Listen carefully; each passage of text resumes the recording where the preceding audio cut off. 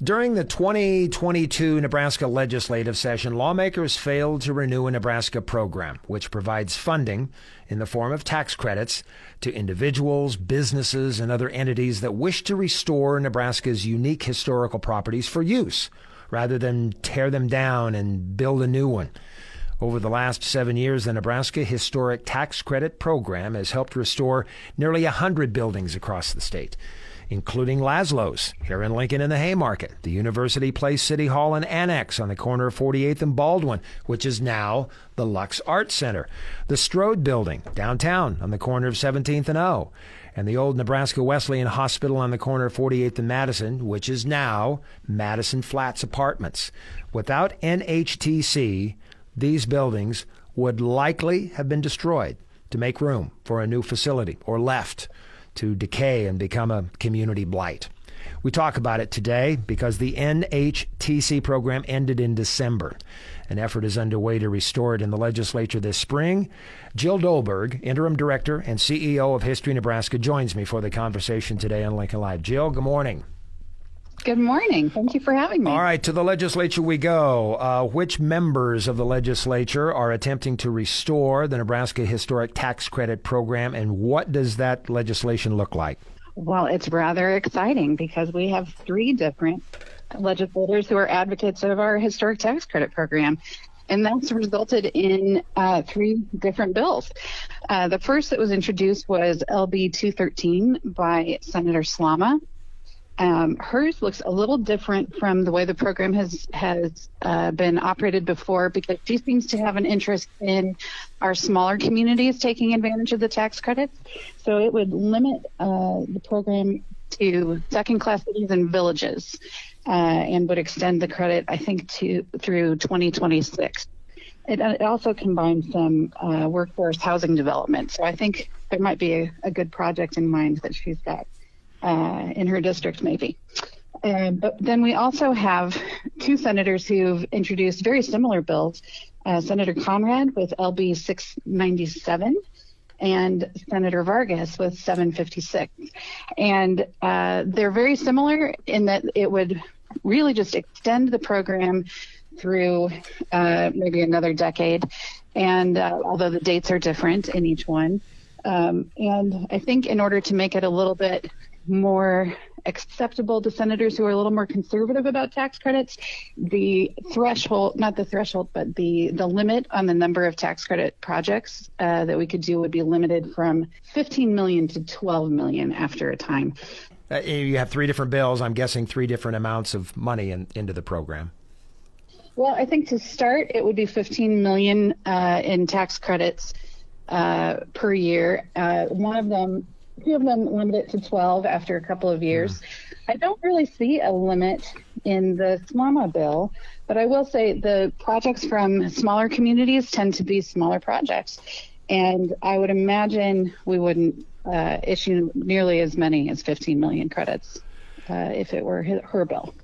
Jill, I've remodeled 3 houses in 37 years that I've lived here in Lincoln, and remodeling residentials is very relatable for most of the listeners hearing us today, but it can be expensive, and that has to be true, if not more so, for historic buildings. So give us a sense, and I'm asking a wide open, variable answered question, but how far does 10, 12, $15 million go? Oh, that is such a great question with not a really clear answer. I think, we have seen projects in Omaha, for instance, where they've been $70 million projects and they've gotten $1 million in Nebraska tax credits because that's been the cap. But we've also seen lots of really small projects across the state. And, the more small projects we do, the higher the number of projects that we can work in under that limit. But it doesn't have to be a huge project to claim a tax credit. In order to qualify, the property has to be either listed in the National Register as an individual property or in a historic district, or it has to be locally landmarked in some way. And then you just have to spend a certain threshold amount. And again, these bills are a little bit different. Some of them are $25,000.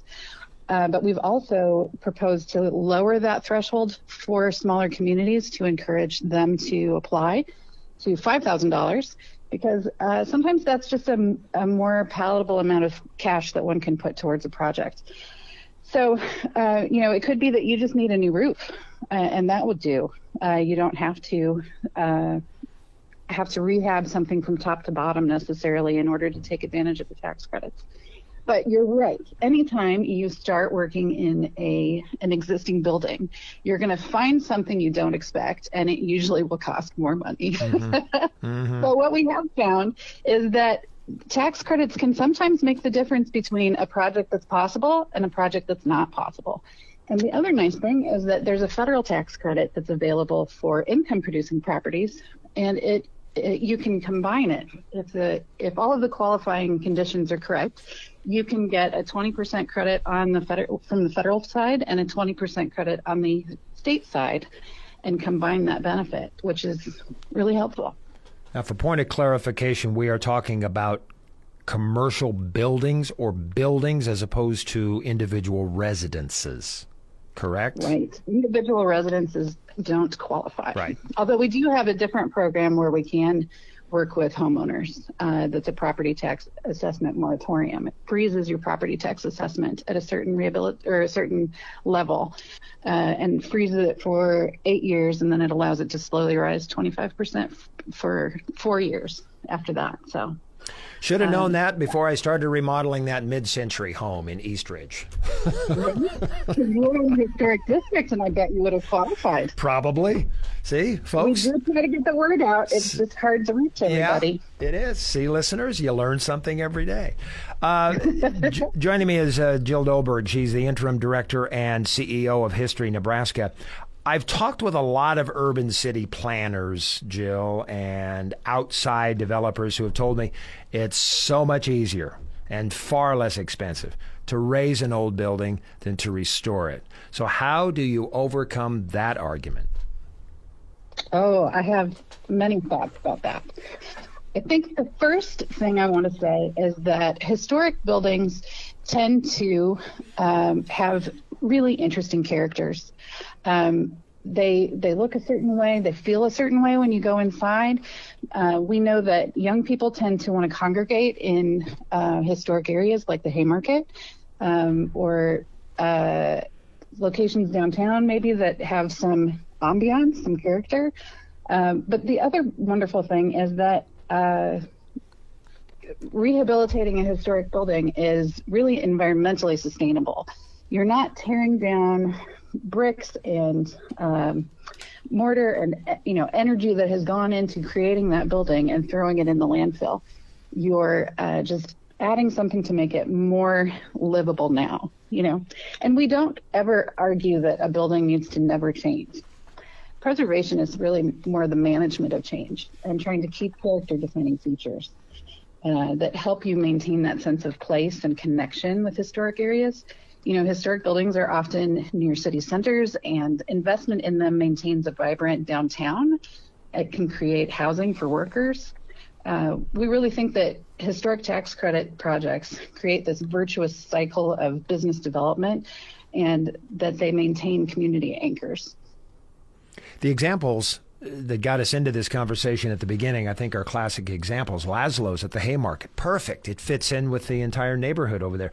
What is now the Lux Center is the University Place City Hall and Annex. That has been revitalized more than just a coat of paint on the outside. I haven't yet been through all of the building inside. But then you have Madison Flats Apartments, 48th and Madison. I like the look of that corner. And it would be totally changed in that environment on that street of that section of 48th Street if that building had been torn down. I want to give you enough time, Jill, to give us the Cliff's Notes versions of the executive summary that came out, the economic impact study. Sure, absolutely. We have over the years studied what kind of an impact we're having through this program on Nebraska's economy. And the cumulative impacts have been really exciting to us. Since the inception of the program in 2015, expenditures on rehabilitation projects in Nebraska have totaled over $200 million, which is a huge reinvestment into our community. These projects have had a direct economic impact of $1.1 million and an indirect impact of $78 million. We have seen that these projects have supported over 3,000 jobs and had a total impact on wages of over $100 million. And then obviously, anytime you're investing that much money, you're buying supplies and all of those things, and property valuations go up. And so we've also seen that these projects have contributed almost $10 million in state and local taxes. So it kind of goes back to that virtuous cycle of reinvesting in our infrastructure brings more money back into our economy and kind of keeps circulating around. So we're really proud of the project or the program and how far it's come and what it's been able to do for Nebraska. All right. So to recap legislatively, Senators Slama, Vargas, and Conrad are carrying the bills for the Nebraska Historic Tax Credit Program. Is that correct, Jill? That is correct. All right. This is a long legislative session. We'll see how far it goes. Jill, thank you for bringing us up to date on the Nebraska Historic Tax Credit Program. Thank you for asking. Thanks, everybody, for being here on Lincoln Live.